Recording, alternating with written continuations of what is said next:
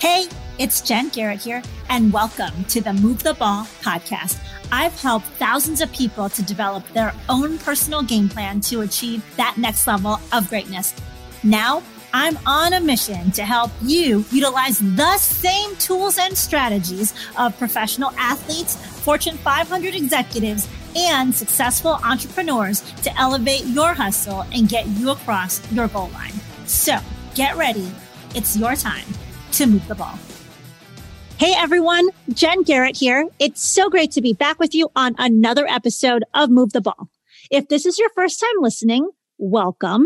And if you've been a part of the Move the Ball community for quite some time, welcome back. And I want to say thank you for being here. I hope that y'all like today's show. And if you do enjoy it, which I'm sure you will, hit that subscribe button on your platform of choice so that you'll never miss an episode. All right. Today, we've got a great guest with us. We recently wrapped up my Path to the Draft series, which very much focused on football athletes and lessons that football teaches us to be successful. Today, we're changing it up, having a different spin to help us move the ball. So inside the huddle with us and ready to help us keep that ball moving is Wes Chamberlain. Wes is a former professional baseball player who was drafted in the 4th round of Major League Baseball's draft in 1987. And then he ended up playing with the Philadelphia Phillies and the Boston Red Sox for a total of 6 seasons. Wes also played a season internationally in the Nippon Professional Baseball, or for Nippon Professional Baseball. And in 2013, Wes was inducted into the Jackson State University Hall of Fame. Wes, welcome to the show. Hey, thank you for having me. Well, thank you so much for being here with us today. I'm really excited for our chat. Let's start off talking about the sport of baseball. Being a competitive athlete, you learn so many lessons about how sports teach you more than just the sport that you're playing. So can you tell us, when you look back upon your baseball career, can you tell us some of the life lessons, the leadership lessons that baseball has taught you? Yes. Baseball has taught me character as far as growing up in a family. I have 4 older brothers, Essex, Juan, David, and Larry. They were sports, athletics, and sports. That's how they used to babysit. I used to tag along them because they're 6, 7, 8, 9 years older. And so I was a little brother. So I was like a little sponge. Everything I saw what they were doing, I definitely wanted to do. I wanted to learn all those things. So I can say that right there was like a stepping stone, because those were how my summers was filled in Chicago. And as you get older in life, I mean, I just took a liking to it since the age of 4 years old. It has just been a part of my life from that moment on. What was it about baseball that really intrigued you about the game? Well, with my older brother, Juan, they made me stand against the wall. We used to play a game called Strikeout. We used to draw boxes on the wall, up on the brick wall in our neighborhood. People's windows used to be like right there in the middle. So you had to really learn how to throw the ball. When he told me to stand up there against the wall with the bat in the hand and don't move, and he's throwing the ball at me, it taught me about overcoming fear. There's nothing more challenging than the object coming at you. You had to stand in there and be willing to hit it. And then the thing was what was most intriguing is that, okay, now this is a straight ball, but now hit this moving ball, this crooked ball. That right there, everyone's just not able to do it and then to be successful at it. So I believe that right there is what makes baseball really intriguing to me. Tell us, how old were you the first time you picked up your first baseball bat? I was 4. I had my brother's bat. It was too big for me. And so my mom went out and bought me a Bam Bam bat. It was a green one, and a white little plastic ball came with it. She saw me running after them a lot. So she's like, here, she just went and got it. I had a green one.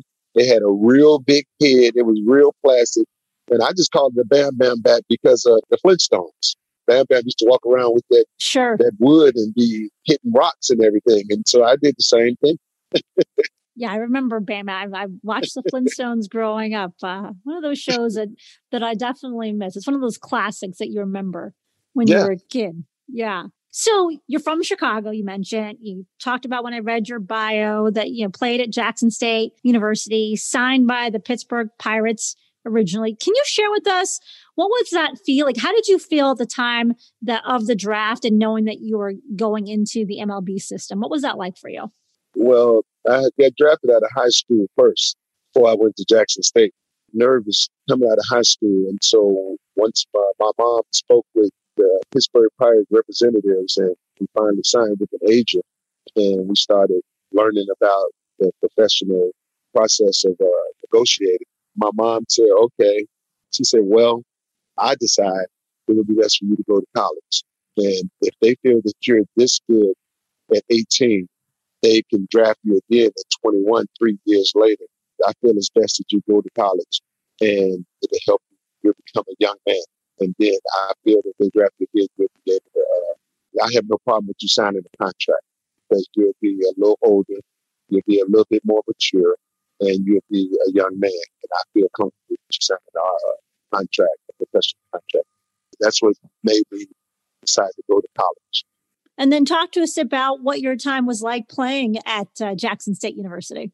Jackson State University is my first time experiencing games down south, being from Chicago. So that was my first time really experiencing racism. All of the history started just coming out as an 18-year-old, experiencing that. Everything that my mom had just told, we had just spoken about not signing a contract and going to college, everything just started falling in place. So it was very different.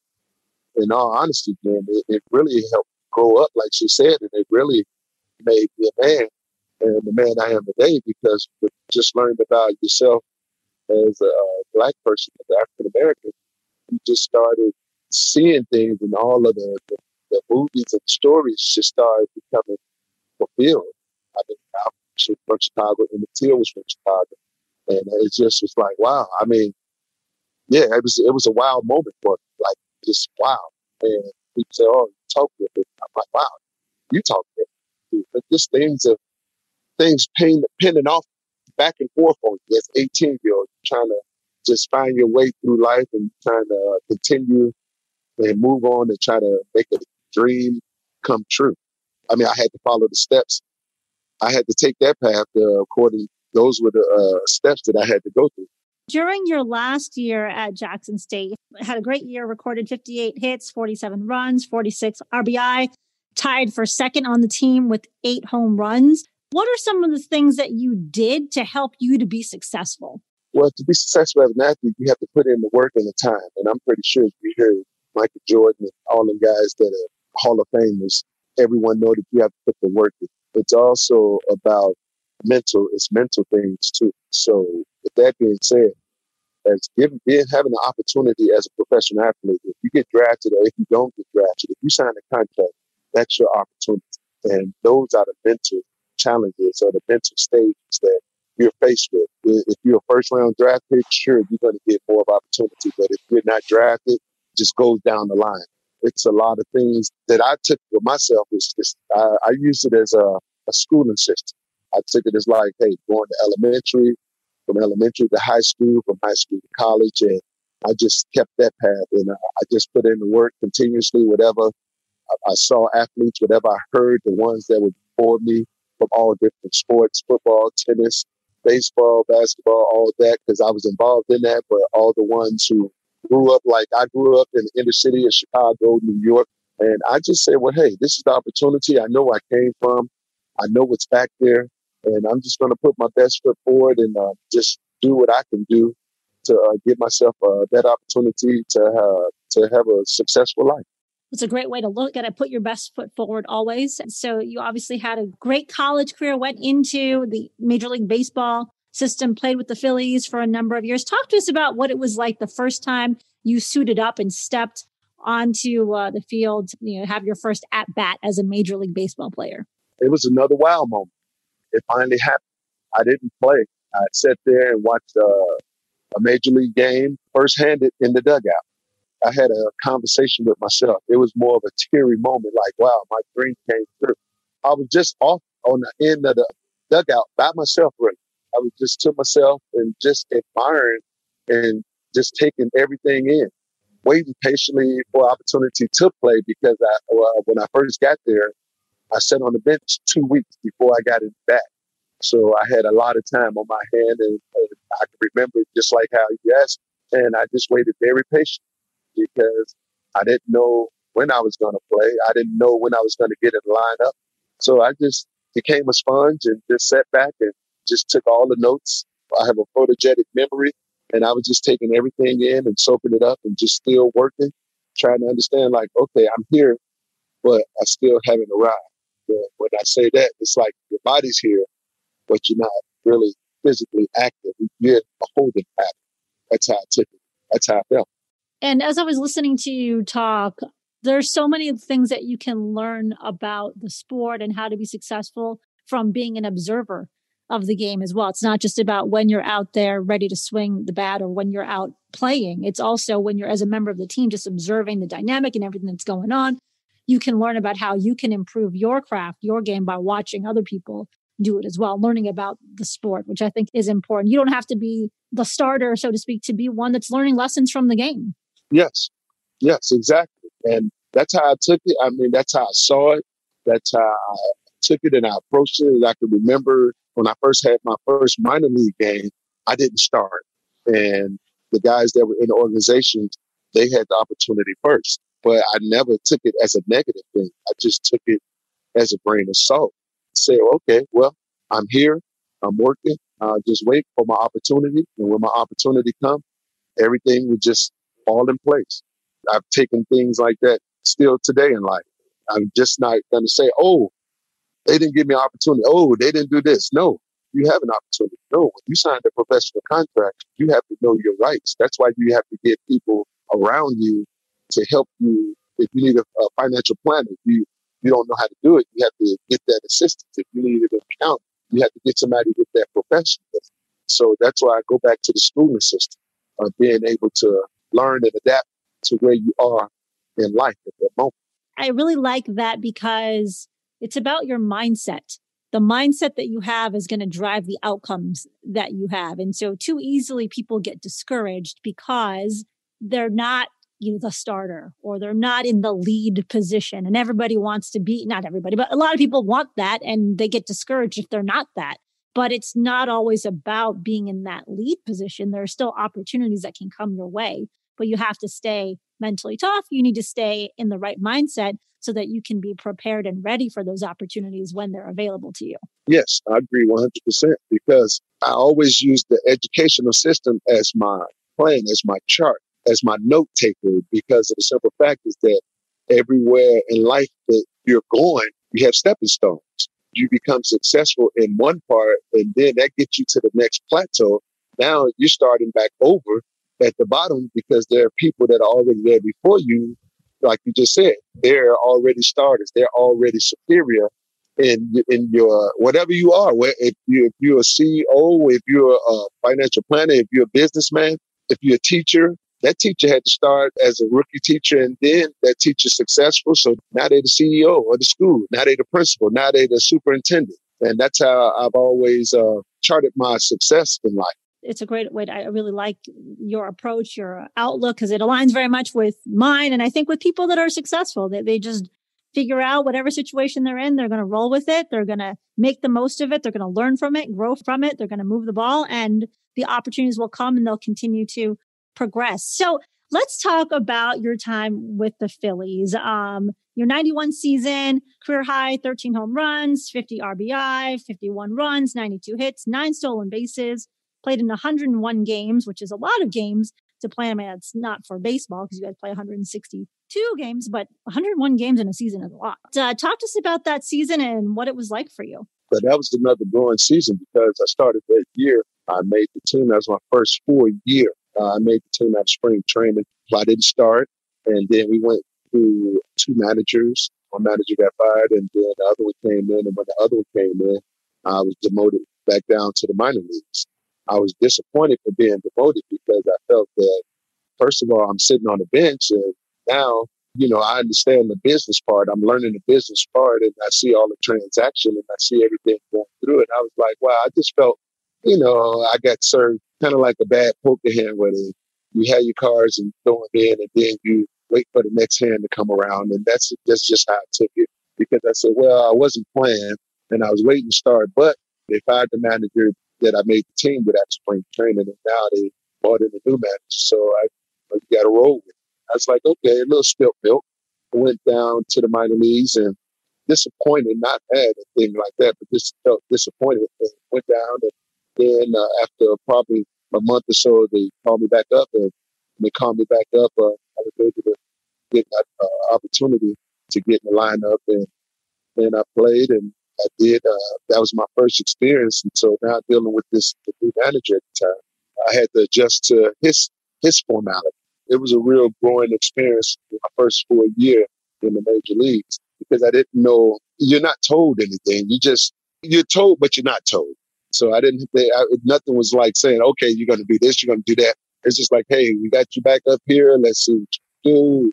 You know, the manager has a way that he wants to go, and you just roll with it. That's exactly what I did. And it turned out to be, for me, like, okay, some people might think that's very successful, but for me, I was not fulfilled with it, but I was grateful for every opportunity because in sports, there's always room for improvement. And with that, I had improved every year from that day forth. And I saw myself improving like, okay, college, you minor leagues, now you're major leagues. Now you know you got to keep working. So there's no time for takeoff. There's no time for taking a break. You just have to keep pressing forward and keep fulfilling the goal that you have planned on your plan. Sure. And you mentioned that in sports, there's always room for improvement, but I will say in life, there's always room for improvement as well. And so we should always be looking at how we can get to that next level. So let's talk about, you also got to play in 93 in the World Series, where the Phillies ended up playing Toronto, the Blue Jays. So talk to us about what that experience was like for you being in the World Series. That was another stepping stone. I didn't start, but it was another dream come true because every athlete wants to play in the NBA championship, the Super Bowl, or Augusta, or any major Wimbledon. Any athlete, you want to play on the stage. So I didn't get a chance to start, but I was very grateful for being able to play because I was a part of the team. And that's exactly what kept me focused about that, is that in sports, and those are life learned lessons. It's not about you. It's about the team. It's not about you. It's about your family. And in sports, your teammates become your family. You start spending more time with those gentlemen. You're with them throughout the whole season, day in and day out. And so if some are married, you're spending more time with them than their wives and their children. And if you're single, you spend more time with them. So me, at that time, was not married.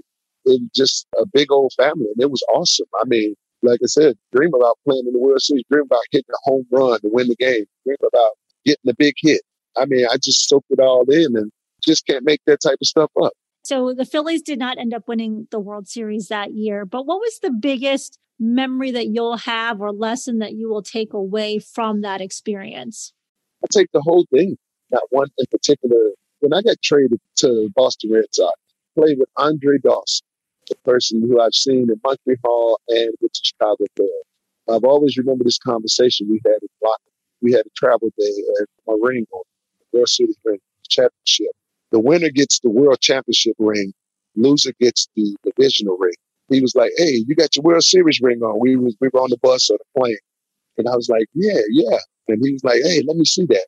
I took the ring off and he was like, he said, "That is nice." This is his last, like, coming down to his end of his career. He's DH. And I'm sitting there just soaking up the experience from him, just watching him. And I'm in awe. Like, man, I've been watching you now. We're teammates. How unreal is this? I just was like, another wild moment. But I'll never forget, he was like, I said, yeah, we were talking and the conversation was just kind of going on. It was positive. And I said, yeah, I can remember just as clear. And I said, yeah, he said, "That is real nice." I said, "Yeah, but this is the loser ring." And he said, "Yeah, but you played in the World Series." And I have never, ever forgotten what he said. I'm about 25, 26, and he's played 20 years, like half my life. Right. Yeah, and then he's like, twice my age, and he's still playing a child's game, and it's a business. And I'm looking at him like, wow, I grew up watching you. And to hear you say that to me just really made me just realize, in a moment, he's played his whole life, 20 years, and I played only 3 years, and I played in the World Series, and he still yet haven't played. And I was just like, thank you. I said, I'll never forget that. Every time I went to the stadium, everything was always a life lesson for me because I know that I'm not going to play this forever. So I want to be successful. I want to earn and make a lot of money to, make sure that when it ends that I'll be in a good financial situation. But a lot of the things that I really learned are what I'm telling you today. Those are life lessons along the way. Well, I really like that story because it's all about the perspective that you have. And you had one perspective. And in your conversation with Andre Dawson about, you were saying it's the loser ring. And he's like, yeah, but you still got to play in the World Series. Like, don't forget that. When you thought of it that way, your perspective changed, right? Yeah. About that experience. And so the perspectives we have on the experiences in our lives is so important that we maintain that positive perspective. Even if we think that something, we didn't get the outcome that we wanted, still keep it in perspective, because you might not have won the World Series or had X happen, which is what you wanted, but there might still be some good experiences because you got to be a part of that thing. So I like that story. I appreciate you sharing that. So let's transition. Let's talk about some other things that you've done. You have published a book called In the Game. So talk to us about your book. Well, it's a simple biography, and that's it. It's right to the point. Tells me about growing up in Chicago, tells about my livelihood, tells about my family, my immediate family. It tells about everything that I'm basically talking about right now. It's volume 1. Plan on having volume 2 and 3. It's a very quick, short read. Growing up on the south side of Chicago, going to grammar school, high school, college, and signing a professional contract. And I believe it's pretty much stopped there. Trials and tribulations of my life in Chicago, experiences with losing one of my brothers, one of my younger brothers who was real close to me. We was 2 years apart. It tells about the not so good. It tells about the good, the balance of life, I call it. It's nothing I'm ashamed of or anything of that nature. It's just my life, and I wanted to really express it my way. I wanted to be like how we're having this conversation. And if you read the book, some of the comments that I've gotten from people, they say, oh, it's like we're sitting down and we're having a conversation. I was like, oh, I said, okay, really? I said, that's exactly how I want it to be. I don't want it to be dramatic or anything. I just want to just share a part of my life with that, volume 2 and volume 3, because I'm still alive. And if anything, lo and behold, happened to me today or tomorrow, at least that part will be out. And so I'm content with it. And tell people, where can they find the book? Oh, they can find the book Amazon. Select the Kindle tab on the Amazon, and they give you a whole free insert, Amazon.com, on the Kindle book. It's only an ebook. It's not in hard copy.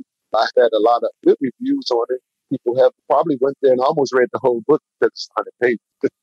Nice. So, and what we'll do is we'll be sure to put the link for the ebook in our show notes so people can check that out as well. And talk to us about what else you're doing. I know you're doing a lot of work helping kids between the ages of 5 to 18. Talk to us about some of the training that you offer and what you do there. I'm a private baseball and softball instructor.